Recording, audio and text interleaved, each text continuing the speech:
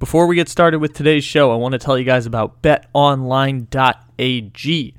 We are into the final week before the big dance. We are inching ever so close to the magical tournament in March, and BetOnline has you covered with all the latest odds, totals, and props for basketball season. Head over to the website or use your mobile devices to sign up today and get your 50% welcome bonus using our promo code BLEAV, BLEAV. BetOnline, where the game starts.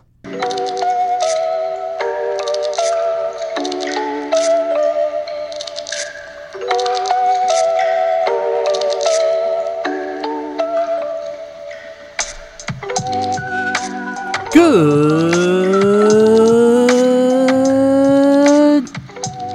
morning, good evening, good afternoon, or good night. However and whenever it is you may be listening, thank you for stopping into another fantabulous episode of the Take It Easy podcast, live on the Believe Podcast Network, except it isn't live because it's a podcast.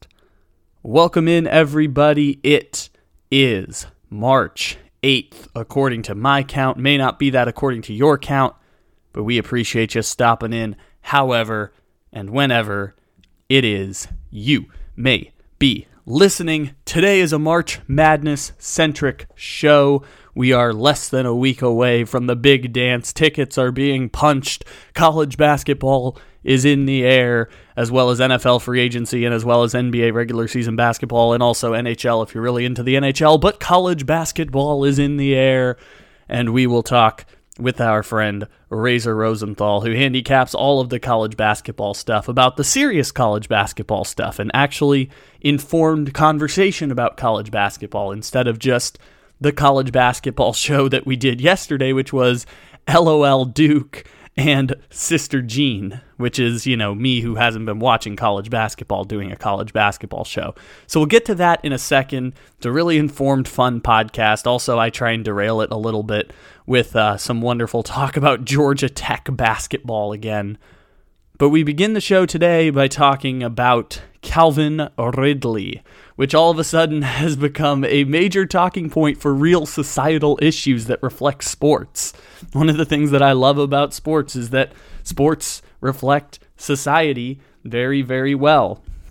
And Calvin Ridley is creating two of the big conversations around sports, which is gambling on sports now and a mental health conversation. Because for those who may or may not remember, we talked about Calvin Ridley back on the NFL Monday 7 or 8 show. It led off an NFL Monday, was the news on Halloween that Calvin Ridley was just walking away from the Falcons, that Calvin Ridley was not going to play football for the Atlanta Falcons for the rest of the season, or at least just step away from the team. It didn't say at the time the rest of the season, but what would end up being the rest of the season away from the Atlanta Falcons as part of a quote-unquote mental health break. And some of this stuff happens, especially more in the NBA now, where Kyle Lowry goes away for 20 games and we don't really know the reason why. Some of this stuff is happening more and more in sports. We just don't usually see it in the NFL. And we don't see it to a player that we know like Calvin Ridley. And so Calvin Ridley ends up walking away, and Calvin Ridley misses the rest of the season as he takes a mental health break, and there's rumors that he requests a trade out of Atlanta, and Atlanta is a big part of what's causing him anxiety or whatever his mental health issues may be. And then we find out that Calvin Ridley has been suspended an entire NFL season.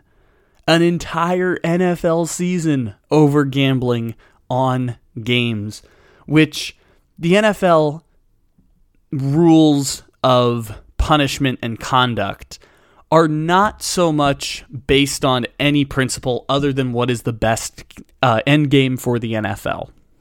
You know, Calvin Ridley gets a full year suspension, which is a longer suspension than Deshaun Watson is going to get.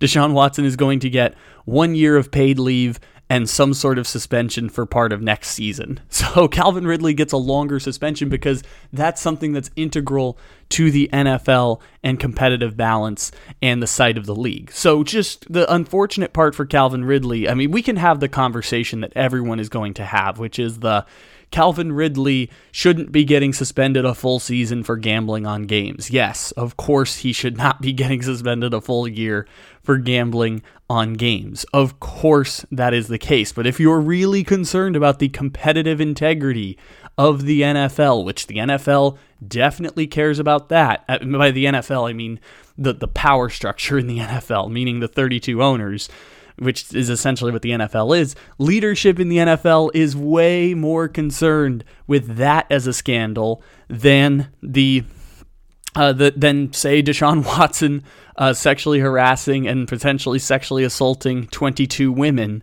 in the state of Texas.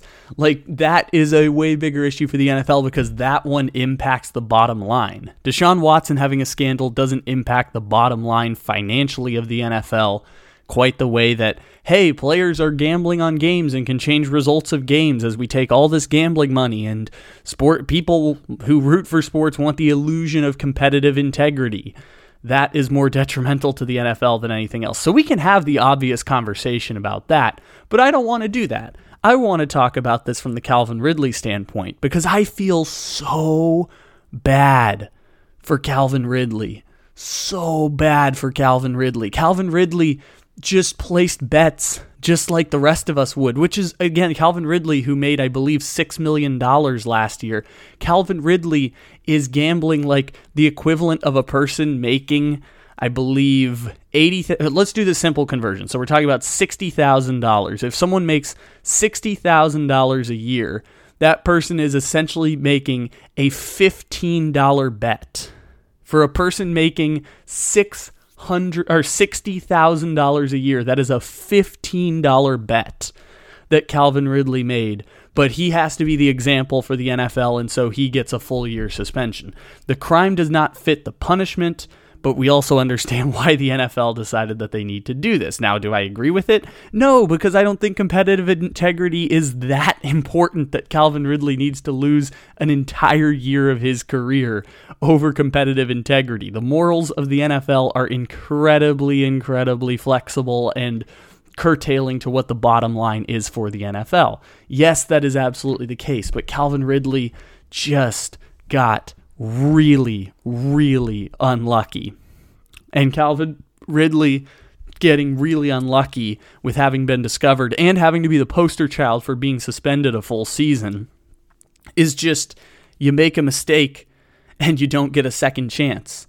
And that happens all the time. Sometimes, Calvin Ridley makes a mistake and all of a sudden he it's like, oh, you don't do it again. And he's like, yeah, sure. I this was a mistake on my part. This is just, I made a bet and now I am suspended for a season because I didn't realize just how big the punishments were for NFL players who, by the way, he had stepped away because he stepped away from his job and millions of dollars in that month over his mental health and just general, not being in a fit position to play, according to his statement. So there's already probably a lot weighing on his mind. I'm not sure exactly what it is, but something is weighing on his mind that he is not at the forefront of his focus when he's deciding to place a bet. It's not something that you're thinking about actively is, oh no, I need to be careful about this because everyone else who's not Calvin Ridley gambles on games. If you're a team executive in the NFL, you can gamble on games. I mean, not really, but you can gamble on games and get away with it.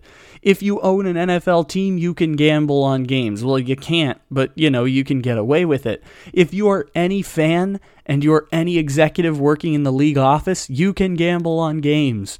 It's just that people who have an active participation in the results cannot gamble on games. And by the way, for good reason, if the NFL is very much concerned about the competitive integrity of the game. And I know that saying competitive integrity sounds obvious, is that of course the NFL should be concerned about competitive integrity, right?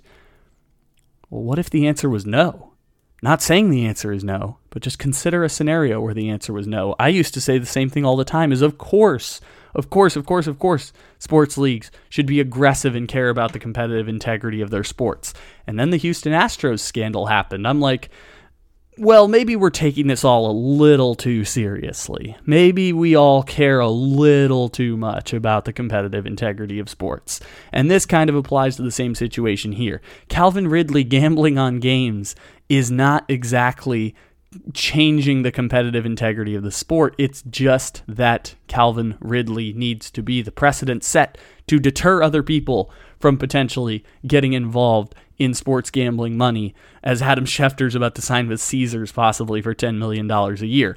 Just don't let the players and don't let the participants take gambling money or wager on games. And so all of this is incredibly, incredibly unlucky for Calvin Ridley. And I don't know what Calvin Ridley's mental health situation is at this point in time. I'm inclined to believe that if he says, I need to stop playing for my own health, I'm inclined to believe that there are legitimate reasons. I'm not exactly sure what the legitimate reasons are, and neither is it my business or for it to be public for any of us to know shit about Calvin Ridley. Only when Calvin Ridley isn't playing for a shitty Atlanta Falcons team do we care about what Calvin Ridley's mental health situation is. If Calvin Ridley had played all these games, no one's asking about Calvin Ridley's mental health situation. So this has to be incredibly daunting for him. He gets the year off, and he'll still be a Falcon at the end of all of it. But man, this has got to be just a bummy mistake for Calvin Ridley. Not calling Calvin Ridley a bum. I'm saying like a bummer mistake. Like, that's just a mistake where you don't get a second chance. Like, betting the equivalent of a $15 bet is just one where you just didn't get a second chance on that one. Just unlucky. Whoops. Now it's going to cost you a year of your career and the ability to make millions upon millions of dollars. We'll talk more about this coming up later on. And now we're going to get to our friend Razor Rosenthal from the Razor's Red Zone podcast, which you can find on all of your podcasting platforms, and from Beer Life Sports. And to transition into Razor Rosenthal, any chance we get to talk about the shitty Atlanta Falcons, I want to take the chance to play our wonderful parody song to We Didn't Start the Fire by Billy Joel, because this song is awesome.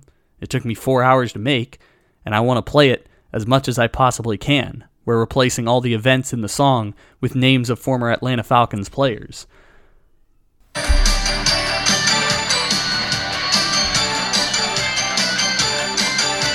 Harry Douglas, Arthur Blank, Dante Fowler, Michael Vick, Devin, Hester, Hayden, Hurst, and Caleb McGarry. Tack McKinley, Deion Sanders, Michael Turner, Grady Jarrett, Austin Hooper, Tevin Coleman, Tony Gonzalez.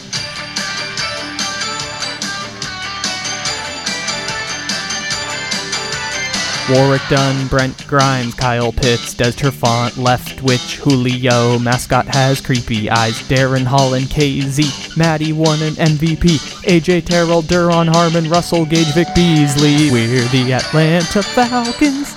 We're always flying and we keep on trying. We're the Atlanta Falcons. We keep blowing leads, but we try to fight it. Steven Jackson, Jalen Mayfield, Dan Quinn, and Shanahan, Jeff, George, Jake, Matthews, Fabian, Moreau. Mike Davis, Ito Smith, Devonta Freeman's Pro Bowl, Jock Keys, Rogers, Asante Samuel, Young Wade, Dean Pease, Mike Smith had a winning team, Henry Crockett, Petrino, Calvin Ridley, Jaden Graham, Deion Jones, Tajay Sharp, Cordero is a running back, Chris Lindstrom, D'Angelo Hall, some dude named Zacchaeus. We're the Atlanta Falcons. We're always flying and we keep on trying. We're the Atlanta Falcons. We keep blowing leads, but we try and fight it. Dirty Bird, bring it back. Roddy White and Alex Mack. Alford, Luke McCown, Super Bowl prostitutes. Justin Hardy, Matt Shaw, Atlanta Braves baseball beat with an onside kick. Dirk Cutter's an idiot. Corey Peters, Richie Grant, Chris Chandler, Paul Warlow, Lee Smith, Jay Brown, Super Bowl's a no-go, Sanu, Brooks, Reed, Mike Pennell, Matt Hennessy, Dwight Freeney, Toy Lolo, don't score that ball, Todd Gurley. We're the Atlanta Falcons. We're always flying and we keep on trying. We're the Atlanta Falcons. We keep blowing leads and we try to fight it.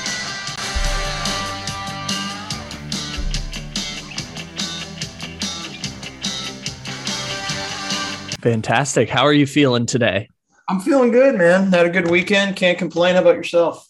I'm feeling great. I didn't watch any college basketball this weekend, but now it's champ week, so I have to find some way to get back involved. I had a calm non-sports weekend where I wasn't stressed about basketball games or franchise tags or things like that. So now the next few weekends can be consumed by college basketball. That's why we're here today. We have a lot, and I mean a lot on tap here. Yes, and we must begin in the most important place, of course, which is Sister Jean did win Arch Madness, despite the fact they were a 4 seed, and despite the fact that you named about 3 teams that were more likely to win that conference tournament.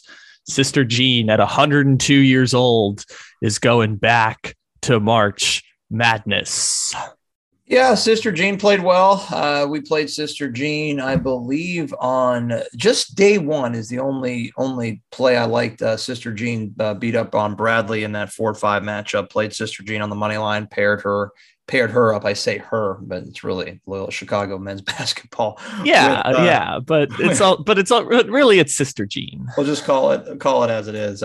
Paired her up with Northern Iowa. We hit that easy money line parlay on, I believe it was Friday afternoon, but a very difficult team to handicap. I don't know what to expect from this team. They had a great tournament in St. Louis, and they're in a good spot. They're in the tournament, early on this year, ranked, I think, in the top 25, almost beat Michigan State. Have had some bad losses, have had some decent wins. So just a very, very difficult team to figure out. So are a lot of teams, but Sister Jean is going to have to rely on experience and not a ton of depth to get through the tournament. But we've seen it happen before with this team. So it's just all really about matchups. Let's see who they get on Sunday night.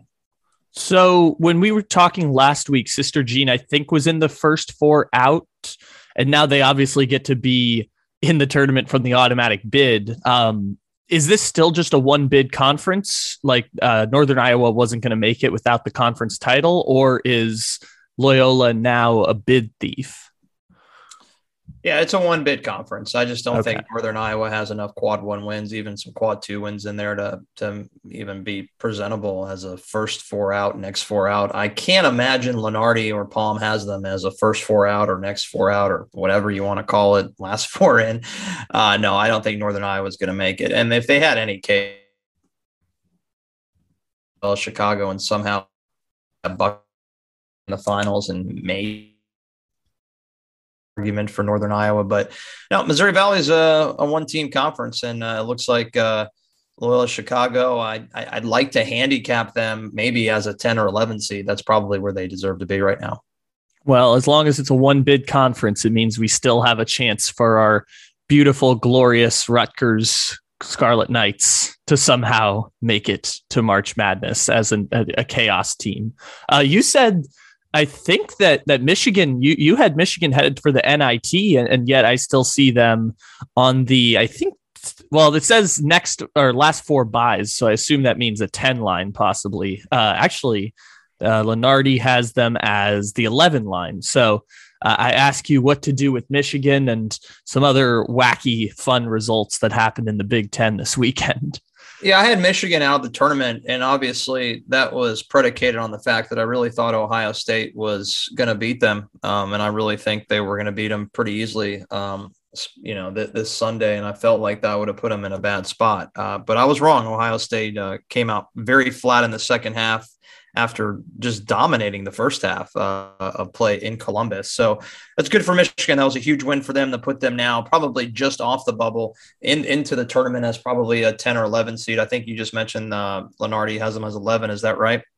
Yes, they are an 11 seed currently. Last that's 4 a good buys. win. That's a great win. It's a quad 1 win to go to Columbus and dominate the second half. I believe the beginning of the half, they went on a 15-2 run to really spark this team. Now, this is a big game coming up in the Big Ten championships because you could almost say that Michigan beats Indiana and they are a lock, 100% lock to get into the tournament. They lose to Indiana, they'll find themselves on the bubble. So Indiana has a path here to get into the tournament if they can beat Michigan and beat Illinois. I don't think that's impossible for this Indiana team to do. I really think that Indiana-Michigan will be an interesting game. I think probably the most intriguing game of the day. And because they are on the 8-9 line, I would imagine they're going to be the first game of the day in that tournament. And Kyle, you'll have to look this up for me. I can't remember if this tournament's in Indianapolis or Chicago this year. I know they rotate pretty much annually or every 2 years in the Big Ten. It is in Indianapolis, and Indiana plays Michigan at 8:30 in the morning my time on Thursday. So. Yeah, that's how it is. So I think that's actually the most intriguing game of the day. It's going to be the opening game of any game. So look for that game to be really intriguing. I don't know if there's a line out for this game. Typically, the lines will come out probably today. I think Indiana is the better team. I don't like Michigan. I don't trust this team that much. I know they've had some great wins, destroying Sparty, winning on the road against Ohio State by 6. But they did get blown out by Iowa at home. Very difficult, again, to figure this out. Same thing for Indiana. I like Indiana here. I know it's a de facto home game in some capacity, but I got to say this: Michigan did blow out Indiana in Bloomington, so it's difficult to figure out. For some reason, I have a lean on Indiana on this play, but I'm not going to touch it. Maybe an in-game play, but this is going to be a very short number. Maybe Michigan's favored by 2-3 points, but stay away from me. Do you think that Illinois is the best team in the Big Ten? Because I see they're the 1 seed again. They're the defending champions, which I'm still baffled that Illinois is good at basketball, even though it's been 2 years now. It's still incredible to me that Illinois is really good. Are they the best team in the Big Ten at this point? They have an argument to be the best team. I think it's Purdue. I just think Purdue just needs to figure this out. They have the best team. Purdue has the best team in the Big Ten, but they're not winning close games. They did beat Illinois, so that's going, that goes in their favor, but they did get swept by the Badgers, who they'll have to face in the semifinals of the Big Ten championship. Top to bottom, it's Purdue, but that doesn't mean anything if you can't finish games. They don't shoot free throws very well. Trevion Williams makes way too many mistakes when the game is close. He likes to force shots. Decent defender, but the ball gets into the paint with Trevion Williams, and unfortunately, there's typically a mistake that is made way too often in these close games. Purdue plays everybody tough. They beat up on the bad teams. I think Purdue is a team that has potential to make the Final Four and also has a potential to lose round 1, but I do think they're the best team in the Big Ten. Who do you think is the best team, period, at this point? Because I know Ken Palm says that Gonzaga is way ahead of everyone else at this point, but who would you say is the best team in college basketball? We're going to find out in Tampa. I think if Kentucky can win this championship in Tampa, I think they're the best team in college basketball. But that's a big ask because you're going to have to go through a lot of good teams. It's Kentucky or Arizona for me, Kyle. I'm going with Wildcats as the 2 best teams in the country right now, 1A, 1B. Gonzaga's backcourt is good, a little dicey. Their front court, obviously, pretty damn tough. The length that they have is going to be a problem for a lot of teams, but I think it's Arizona or Kentucky. I think Arizona should roll in Las Vegas. UCLA or USC may give them a little bit of problems on a neutral, but I like the 2 Wildcats teams the best. Well, okay, then I will take your word for that one, even though I'm tempted to just go all in with Gonzaga. It's such an interesting story, what's gone down for them. So I lean to now the Duke, North Carolina magic that happened in your neck of the woods this weekend, because I found that whole ending to be incredibly funny, not with, Coach K just losing his last game as head coach, but also North Carolina basically pulling themselves off the bubble if they were ever in jeopardy of needing a performance in the ACC tournament. they're now, I guess, essentially like the second or third best team in the conference. So I defer to you on anything and everything that happened in Duke, North Carolina this weekend. Well, the game was over if Duke actually puts together a final 2 minutes of the first half. Duke storms back and takes a 9-point lead with about 2:32 to go in the game. They don't score a bucket the last 2:30 in the first half for some reason, giving Carolina some wide open looks for Carolina to cut the lead to 2. This is a major difference as far as talent goes in depth. I am shocked North Carolina won this game. I think North Carolina is good. I don't think they're great. I think they're a team that probably now deserves to be on the 7 or 8 line and very capable of winning maybe one round in the NCAA tournament. But if they're on the 7 or 8 line, I just don't see them beating the likes, if I say this sounds pretty stupid, the likes of Duke on a neutral, even though they just beat them in Cameron. I think that game just had a lot of pressure. These are kids, right? And they're 19 years old. They're 21 years old. Some of them are even 18. And the pressure of that night, I think, really got to the Duke Blue Devils as we, got through to the mid part of the second half. They just kind of collapsed. I think Duke's really good. I have Duke as a 2 seed, and I think they're probably ranked anywhere from 4 to 6 in the country as far as best overall teams. Carolina cannot beat teams like Wisconsin, Gonzaga, maybe Kansas. I think Kansas is one of the biggest frauds. The fact that they're even considered a 1 seed is a joke to me. I watched that whole game against Texas. I had Kansas on the money line and really felt pretty dirty about it because I just felt like Texas was the better team that day. So to answer your question, it was a great win for Carolina. It was kind of fun to see that whole thing unfold with Coach K. It's someone that does not like Duke at all, and to see that party spoiled. I did love Coach K's speech, that impromptu speech that, the Carolina fans got a big chuckle. They love the fact that, he came on and started bitching about this should never happen. This is unacceptable. I thought it was great. I think that may actually be the fuel that Duke needs in Brooklyn to win the ACC championship. They're going to come in as the number 1 seed. Notre Dame is the 2 seed. Carolina is a 3 seed. So we hope to see a Carolina Duke final in Brooklyn because Notre Dame is not that good. And I think that Duke will absolutely destroy them. And I think they'll probably beat Carolina. So I think the best value play for me is Duke to win the ACC championship of all of the conferences. I really think they roll through. And right now your price tag, Kyle, depending on where you shop, is around minus 135 for Duke to win the ACC championship. So I see now that both of the Virginia teams are back in the mix in an impossibly weak ACC this year. So does one victory over a Notre Dame or North Carolina do enough for those teams, or is it going to be we got to make a deep run in the tournament to become a bid thief? Yeah, I like Virginia Tech a lot. I think they're really good. I'm sure KenPom probably has them ranked pretty high because they've had a lot of difficult opponents to play. Virginia just doesn't score enough for me they're tough. They're a good defensive team, but I think Virginia Tech's the better team here between the two. Can you go through the bracket with me? Let's see who Virginia Tech, what are they seeded in the ACC tournament? Virginia Tech is seeded as a 7. They will play the winner of the 15-10 matchup between Clemson and your beloved North Carolina State Wolfpack. So they play Clemson. So they'll beat Clemson. They have to beat Notre Dame, Kyle. That's obvious. I think Virginia Tech, in order to dance, will have to get to the finals. They probably don't have to win. And I think if Virginia Tech beats UNC and Notre Dame, I give Virginia Tech a very good look to be in Dayton because they're a good team. I mean, they almost beat Duke. They've beaten a lot of good teams. They've had some bad losses, just like a lot of teams. Bad losses really hurt your resume. But I don't think Virginia's a team that should be in the mix compared to their counterparts in Blacksburg. So I like VPI more than UVA. And just to let people know, people are like, what is VPI? It's the Virginia Poly Institute, and that's the name of the school. That's the real name of Virginia Tech, the Virginia Poly Institute. Well, to fill this in here, the gap that you mentioned, Virginia Tech is currently ranked 29 according to KenPom, and UVA is ranked 72 according to KenPom. Yeah, I was right about that. There's a huge difference. I mean, this is a team that has played a better out-of-conference schedule and has beaten pretty good teams in the ACC. So again, I like Va Tech a lot more than UVA.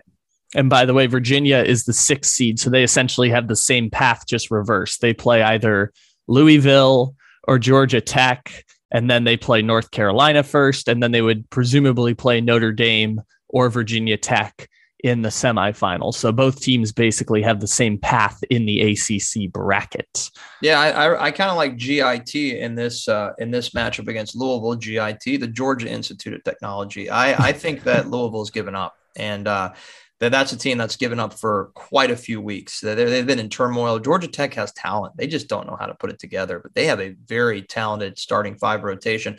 I can't believe Georgia Tech is seated this low. I mean, they are a decent basketball team, the ACC champions from last year, obviously not the regular season, but tournament champions. I forgot about that. Yeah. I forgot Georgia Tech won the ACC tournament last year. That's incredible. They're good, Kyle. They're good. They actually are good. They just can't put it together this year. They are a decent team. I think Virginia is, again, because their KenPom is so low. I wonder what other ratings are factor into this. I think Virginia is on the same collision course as Virginia Tech. I think if Virginia reaches the finals, then you almost kind of have to put them in as well. So you could see the two teams face off in the semifinals. Would not be surprised at all if Carolina loses to UVA and Notre Dame loses to Virginia Tech. I think that's a very strong possibility. It makes it even funnier because I came on all last year. I was like, Georgia Tech exists to never win anything in any sport. And then they won the ACC championship. I've already forgotten about. Did they lose in the first round of the tournament? I feel like they lost in the first round last year. After they lost to Sister Jean. That's right. Yep. No. Georgia Tech did end up losing right away. Yep, 8-9 game. Like I said, we laugh about it. Georgia Tech was a good team last year. Didn't lose a ton of guys. They just continue to lose games at the end because of really foolish mistakes. But I have them beating Louisville, and I have them in somewhat of a dogfight on a neutral against the Cavaliers. Did Louisville actually fire Chris Mack? I remember something about that earlier this year. Did he actually get fired by Louisville? He was fired by Louisville in January. Yeah. So it's been a disaster ever since.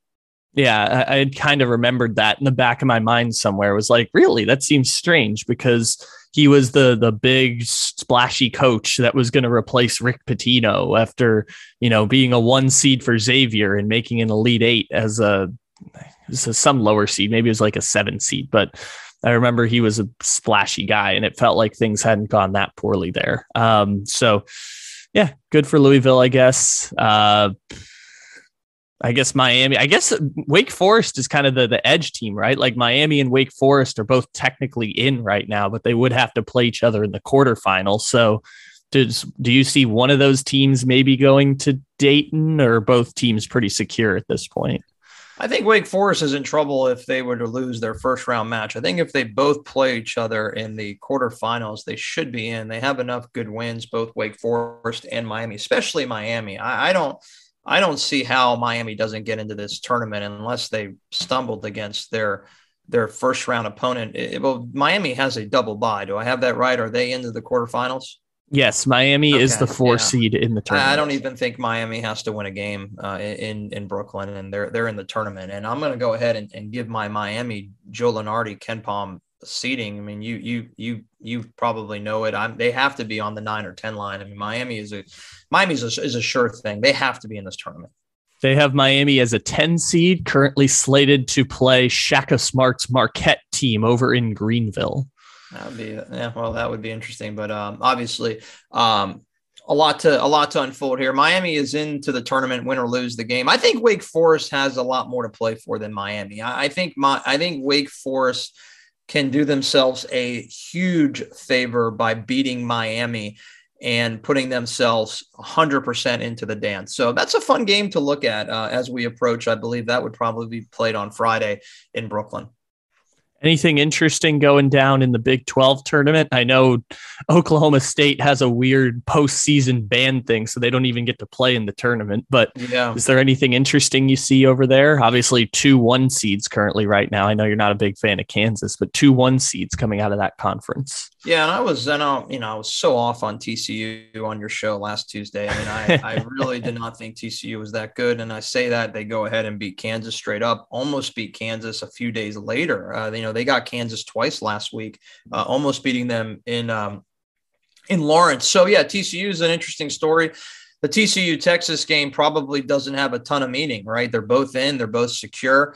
Iowa State is probably the only team playing for their lives. Iowa State, I assume, plays Texas Tech. Is that right? That is correct. 6-3 matchup. That's the most intriguing matchup because the top 5 seeds are in. That's a good conference. Iowa State maybe in. I mean, they probably are in because they've had some great wins.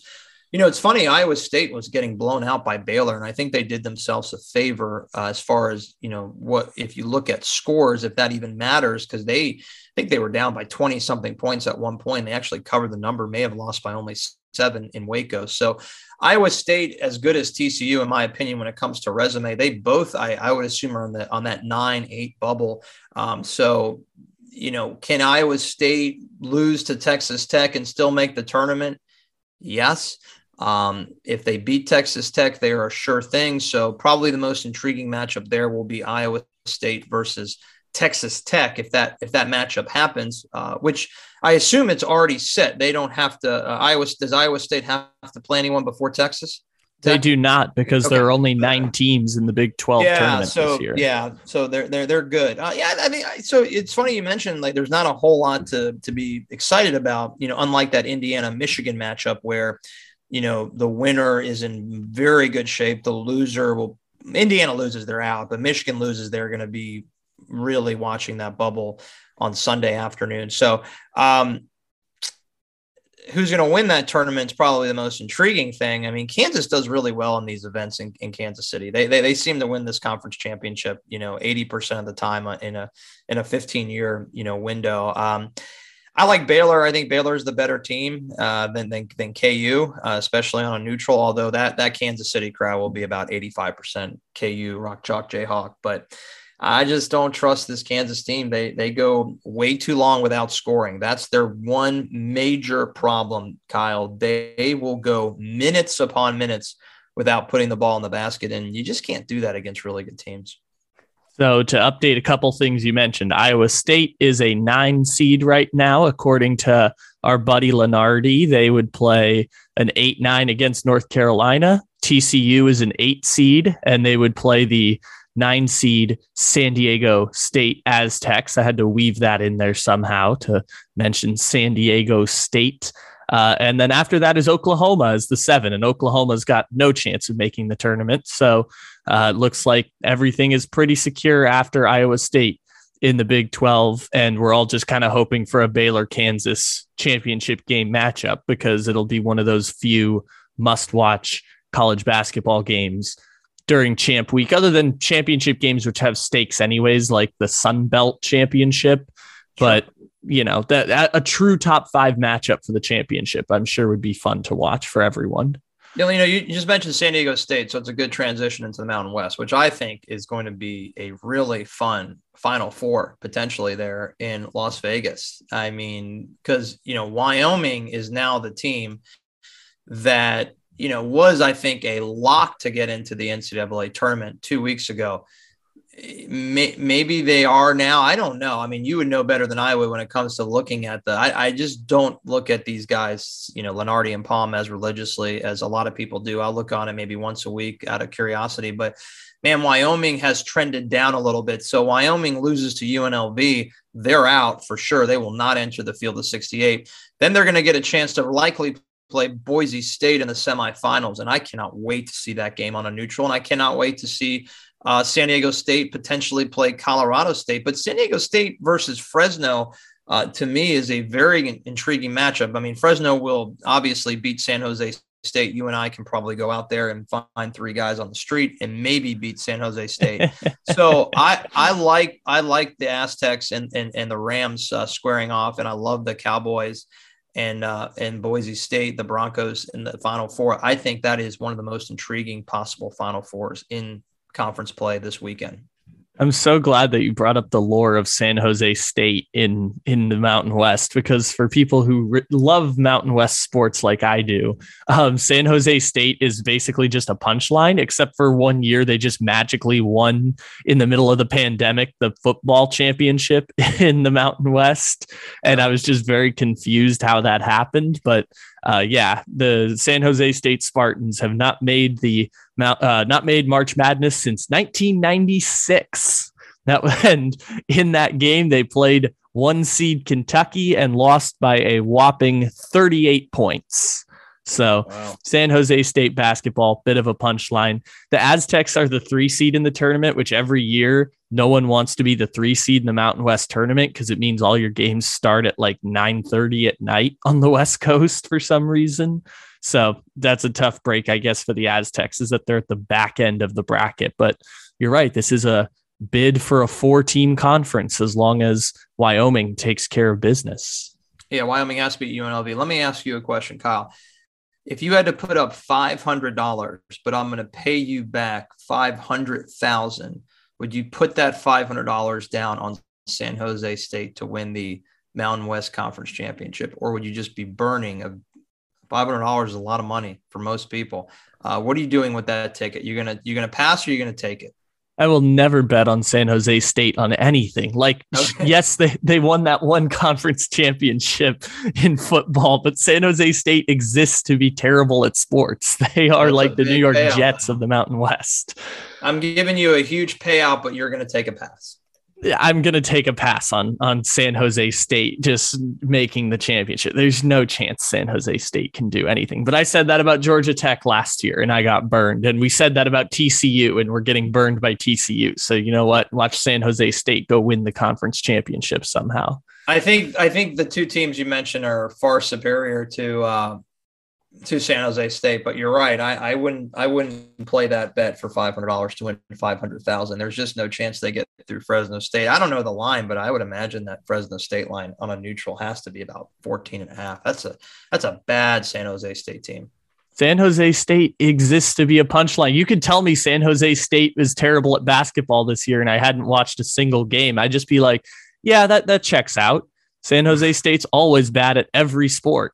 It's just they exist at the bottom of the Mountain West. They were one of those holdovers when the WAC transitioned into the Mountain West with like 5 of their teams back in the magical conference realignment of 2011. And San Jose State's been terrible ever since, except in 2020, where they just somehow won the Mountain West football championship. And I didn't understand how any of it happened. And that's just been San Jose State for 10 years. Terrible at football, terrible at basketball.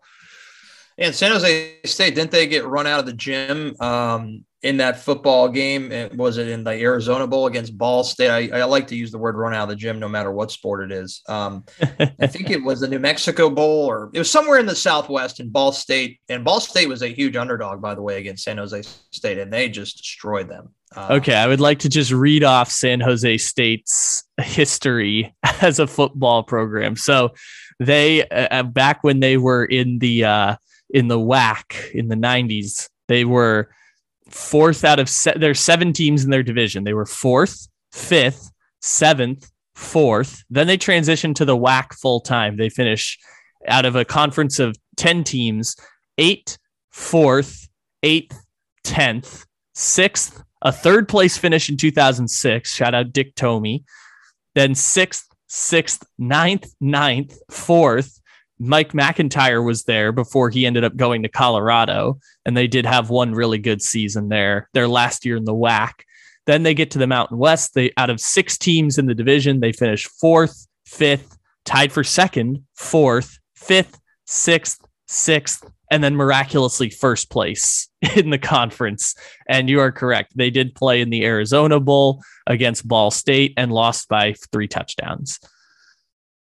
That team. That program, never been to San Jose. I don't really want to go into what it's like out there, but just want to throw that out. Never been to San Jose, California. Yeah, San Jose's it's a place. It's a place. I have been one time. It exists. It is a place. The coolest thing there is, I guess, the hockey arena. There's not much else there. Sharks have had some good times. Yeah. And some really, really upsetting times, because being a Sharks fan is tormenting. It's kind of like being a Cleveland Browns fan in the 80s, where it's just, the choke is coming, the collapse is coming, and then it happens, and you're just not surprised when it does. Although they did make the Stanley Cup one time and got smacked by the Penguins. They did make it. I remember that. Yep. So you look at me, I know a little bit of hockey somewhere deep in this in this brain. I've got some old 2010s hockey in the back of my mind. There was a 5-year period I got into playoff hockey a bit. So yeah, San Jose Sharks. That was a weird tangent there. We're diving into the weeds too much. Let's get away from this. Let's get away from San Jose. It's my type of podcast. It's Craig Smith, and it's laughing at TCU. Because of course you were right to doubt TCU. Everyone should doubt TCU under every circumstance. So SEC tournament, I know Kentucky, I know Auburn, I know Arkansas are very good. Is there anyone else who should be of note going into that tournament?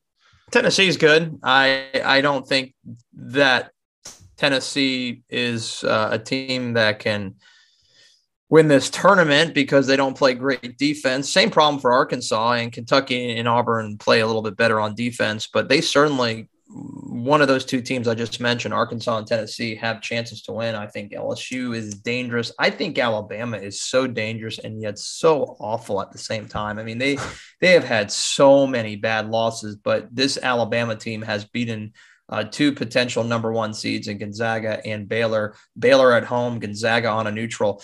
I think the team to beat is Kentucky, and I like them to go down to Tampa and win this tournament, but I wouldn't count Auburn out, that's for sure. Auburn's had a couple stumbles in late February and early March, but overall, the Tigers are a very good team, probably deserving right now of a 2 seed. I would assume both UK and Auburn are 2 seeds because they should be ranked between 5 and 7 in the country. I think it's going to be a very difficult path to win the SEC championship when you have to play teams like Alabama, Arkansas. So I find this tournament to be maybe my number 2 exciting tournament to watch. When it comes from top to bottom, it's the Big Ten. Mountain West to me is like the most intriguing Final Four, but like top to bottom, obviously the Mountain West is pretty awful, but SEC and Big Ten are probably top to bottom, the best conference championships to keep your eyes on this weekend.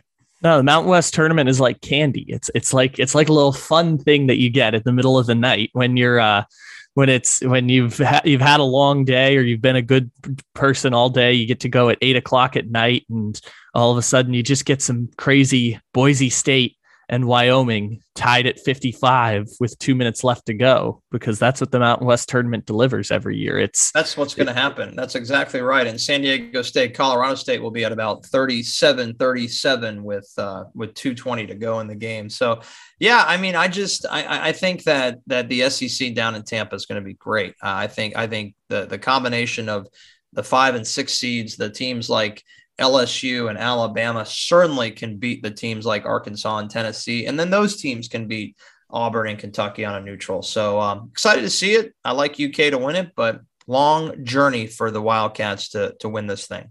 What a strange place to play the tournament, over in Tampa. They get to bask in the dirty river water of Tampa, Florida for the SEC tournament. We've seen the ACC tournament down there twice, by the way. It's been a while, but Tampa has hosted the ACC championships. Yeah, I assume they're doing it in the hockey arena, so they have like a built-in, venue for it. It's just interesting that I think of the SEC. Florida is not the first team I think of when we go down to the SEC, but I guess the SEC encompasses like 12 or 13 different states. So I guess it's not that strange that they would choose to go to Florida or a moderately big city versus, I think it was Nashville the past few years. They've played in Nashville nearly every single year, which is a natural fit for the SEC, right? Right in the heart of the Southeast. You have Vanderbilt, you have Rocky Top right there. And of course, just an easy airport. I think, Kyle, what in order to get your fans to these conference championships, you need an easy airport. And I think, obviously, Tampa presents that as a Southwest hub, and Delta flies there as a hub. And so did Nashville with Southwest. So it's a natural fit for these teams to be with big hubs in the Southeast. And look at Vegas. Vegas has become a huge hub for many airlines. Madison Square Garden has obviously Kennedy and LaGuardia. So they have to be smart on where they put these conference championships. Yeah, and then the ACC took Brooklyn just right next door. Yep. Yeah, and Greensboro is not easy to get to, but Greensboro just has so much ACC tradition that it's very difficult to take it away. I listen, when the ACC is back in Greensboro and when the ACC is back as far as level of competition, that is a bucket list event if you love college hoops, because Greensboro and Coliseum is a very unique old school venue that embraces tradition and has a very cool vibe to it. I've been to that venue for the ACC championships maybe 8 or 9 times here in my life, and I think it's my favorite place to watch a college basketball game. I will take your word for it if I ever do get the chance to cover an ACC tournament and don't go to New York. I'll go to the middle of North Carolina instead of going to New York for the experience of college basketball in the ACC tournament. We talked about the Big East a bit last week. Is there anything to add to it? It seems like not much has changed there in the last week. No, when I came on your show, I said I love Villanova money line over Providence. That was a large number, but it worked out. We, paired them up with someone. I can't even remember. It's been so long ago. So many bets since last Tuesday. But Villanova is the clear favorite to win it. That's a little surprising as the number 2 seed. A big favorite. Providence is plus 600 to win this tournament, and Villanova, I think, is plus maybe 150. So the books really like the Villanova Wildcats to win this tournament. I don't like the value of Villanova at plus 125, but I think they are going to win the tournament based on experience. Providence is a terrible free throw shooting team, and I think that plays into these close games in the conference championships. So I think Xavier is capable. I think Marquette's, they're all capable, Kyle. The Big East tournament's going to be pretty intriguing as well. They're all pretty intriguing. I think the ACC to me is the least intriguing. The Big 12 is not intriguing because the teams are kind of in, right? Like everyone's in, and it's probably going to be Baylor, KU, and maybe that championship game will present some intrigue. But this Big East tournament has some interesting storylines with Creighton, Seton Hall, Xavier. They all want to win. They all want to secure themselves in the tournament. And you can help me out with this. Seton Hall, and Creighton. I think Creighton's one of those teams that's probably just in there. Xavier maybe just in there. Seton Hall has to be in there because they just beat Creighton. So these are all teams just playing to get in the tournament. Xavier, especially Xavier and Creighton, like they really need to they need to try to win this game here. And you'll have to tell me if you have the draw in front of you. Who do those two teams play, Xavier and Creighton, first round? In the Big East tournament, so we have Xavier up against Butler in the first round. Okay. And then Creighton gets a first round bye. They play Marquette in the quarterfinals. Okay. Yeah. So and then Seton Hall plays the winless Georgetown team before playing UConn. Okay, so I think let's start with Xavier. You lose to Butler, you're out. So a lot of pressure there for Xavier. They have to win this game. They win that game, they are now like right in the mix, right? They're a team that doesn't have to beat Providence. I assume Providence is their next opponent. That's probably the 8-9 game versus Providence on the one line. That would be correct. Yes. Yeah. So you beat Providence. You're in as probably an 8-9 seed. So it's a huge opportunity for Xavier. Creighton versus Marquette. Do I have that right? Creighton Marquette is the 4-5 matchup. Yeah. So you're looking at Creighton with a massive opportunity to take themselves into a situation where they don't have to play in Dayton with a win over Marquette. It'll be fascinating to see what happens to Marquette if they happen to lose to Creighton. Where does Marquette go on their seeding? Right now, Marquette, I'm just going to throw this out. They have a great resume, great quad one. I'd probably put Marquette in the eight hole maybe.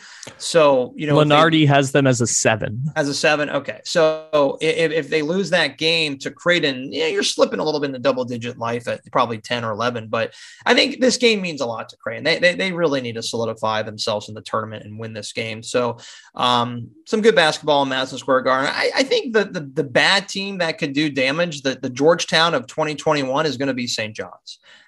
St. John's plays usually everybody tough. Give me an idea of St. John's path in their bracket. St. John's is looking at a first round matchup against DePaul, who would normally be penciled in as last place in the conference in a year Georgetown doesn't exist. Yeah. And then they would play Villanova in the That's second a tough round. draw. That's a tough draw for St. John's. You know, if St. John's would have had a chance to play like a Marquette, UConn, or Creighton, I think that would have been a battle. They just don't match up well against Villanova, because in order to beat St. John's pretty easily, you have to have really good guard play, and that's what Villanova has. So I think that Villanova will get by St. John's, and then you're going to see the Johnnies hopefully maybe get a bid into the NIT. I think they're a good team, and just a bad bracket right there for the Johnnies. Well, finishing up this bracket here, what do you have for the Colonial Athletic Association, Horizon League, and NEC championships, of course, because this is my favorite part of Champ Week, is 5 games of teams you have no idea who they are, but they're playing for championships. Yeah, I mean, they'll start with Horizon. I mean, it should be Cleveland State's to win, right? I mean, they're by far the best team in the conference. They're a team that probably can do some damage. They probably can maybe that's not, Cleveland State. You've seen them in the tournament before, like pull off miracles. I remember they beat Wake Forest when they were a 14 or 13 seed. So good team right there. I think the biggest surprise is that Colonial Athletic Conference, UNCW, who has been awful for years. They come in destroying, I believe, Elon yesterday. So Elon down the road from me here in North Carolina, both, North Carolina schools. Towson, the best team in the conference. I don't really have a take on this, Kyle. No, I've put you in an impossible situation to try and analyze. It's a fair question. I listen. I bet it all. I follow it all. I think UNC. I'm going to pull for UNCW because they're the local school here, and they've been terrible for years. And that's where we got our coach from, Kevin Keats. And when I say our coach, NC State, who's been pretty much a bust in Raleigh, but he did come from UNCW where they danced, and then. Ever since Kevin Keats left Wilmington, they've been awful. So UNCW has a chance to dance. They're two wins away. Well, what do you make of my favorite conference, which is the Summit League, which is this year there's Oral Roberts, of course, and last year they were the Cinderella team, but It's always the Dakotas, man. You cannot count out the Dakotas. Every Dakota also. Sometimes it's South Dakota. Sometimes it's North Dakota. Sometimes it's North Dakota State. Sometimes it's South Dakota State. But all the Dakotas always find their way into the tournament. Yeah, and you have 3 out of 4 Dakotas that remain in the Final Four. Oral Roberts is not one of the Dakotas based in Oklahoma. I've actually been to Oral Roberts, as crazy as that is. I think it's San Diego State. I think it's South Dakota State's championship to win. If they don't win this would be a very sad story, because they have dominated this conference, losers of 0 games, I believe, in the Summit this year. They should blow out South Dakota, and then they will play the winner of Oral North Dakota State. I think South Dakota State will dance, and they'll get through the Summit League. Oh, so they could be one of those 12 seeds, like one of those mid majors that are the pencil in picks for an upset. Yeah, I can almost guarantee you Lenardi has to have them on the 12 line, because they're a really good team. I mean, they just. I know they probably don't have a great KenPom. You'll have to look up their KenPom, but they just don't lose. I think the last time South Dakota State lost was probably in early January. I mean, they beat Wazoo. I remember that they beat Wazoo in the Palouse, which was a huge win for them. They don't have a ton of great wins, but they just don't lose. I mean, like I said, if you look at South Dakota State's record, I can't remember the last time they lost it. I think it was in early January, maybe. South Dakota State has a 78 KenPom, which is the equivalent of Colorado, Furman, Rutgers, surprisingly, and Creighton. Yeah, wow, those are good teams you just mentioned. They're not, they don't have many great wins, but they just don't lose. So you have to look at the last time they lost. You may want to look that up, but we'll end the show. When was the last time South Dakota State lost a game? Because I can't remember. It has to be early January, maybe Christmas time. Well, they have not lost a conference game. That part is correct. Their last loss was... Wow, I'm going way up here. This is a long time. It was December 15th. Before Christmas. I'm telling you, Kyle, this team doesn't lose games, and they play some tight ones, so it's not going to be a walkover, North Dakota State. I can tell you that. North Dakota State's going to give them a fits in that game. Oral Roberts will give them trouble too. I mean, it's tough. I think it's their conference to win, though. I mean, that's a lot of pressure, right? You haven't lost a game all year, and your only chance to get in the tournament is to win conference championship because their Ken Palm ranking is so poor, and they just don't have any, and I mean any quad one wins. South Dakota State. I mean, they really don't. I mean, that Wazoo game was on the road, but Wazoo just, isn't that great? The number 7 seed in the Pac-12. So they got to win it all, and they very well can. And I would probably consider them as the favorite to do that. So it looks like their losses are also to Alabama. No shame in that. No. Missouri State, which is just a weird one, I assume. It's not really, anything strange there. And then both Washington teams. They lost to Washington and Washington State this year, which is interesting that they happen to play both of them. I thought they beat Washington State. Maybe they did. Let me go back and see. I think they did. I remember that upset, and I was really surprised because there was a lot of hype for Wazoo to be the number 4 team. You are correct. They lost the night before to Idaho, but they did beat Washington State. That's a really bad loss for South Dakota State, losing to Idaho. Yeah, this team has to win it. This is a one bid league, and I hope they do. It's a good story to win all your games in the conference. Also, one of the games that they won was the University of St. Thomas Tommies this year, which is a funny name. Also, I believe the home of Adam Thielen, if I remember correctly. Oh wow, that's right. Yeah. That's impressive. Yeah. Anytime I see that on there, I just need to drop that fact in for some weird reason. It's just the only thing I associate with that school or anything in Minnesota that's Division II basketball, or in that case, football. Anything else of intrigue before we say sayonara for the beginning of Champ Week? I say to you, sayonara. I think we're good. We've covered a lot. Big opportunity to do this show with you Monday or Tuesday of next week, because Sunday night's a big day, huh? It is indeed.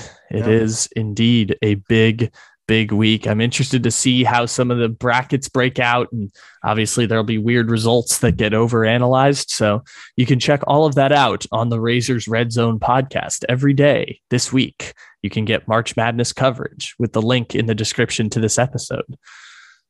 Yeah, we appreciate it, Kyle. And actually moving the show partially to our Discord channel. So follow us at beerlife.com/Discord. That will get you into our Discord. I have a lot of great guests this week, and Discord provides that live show atmosphere. So Kyle, I haven't told you this, but I'm going to announce it right here on your pod. Our show is going live this week. We're going to test that out. We're going to get an audience in there, and hopefully we get some good questions and not too many jokers and spammers in there, but hopefully we get some good people to come in. Again, beerlife.com/Discord. You can find the link. You can sign up on our website there. We have shows today, which you won't hear because this is a podcast, and podcasts are recorded, but I can tell you our schedule for this week: Tuesday, 10:30 Eastern Standard Time, Wednesday, 10 a.m. Eastern Standard Time, and Thursday, 9 p.m. Eastern Standard Time. Those are the Discord shows that will be live. If you have any people that are interested, we'd love to have you over there asking questions, and it'll be heavy college hoops centric as we dance next week in March Madness.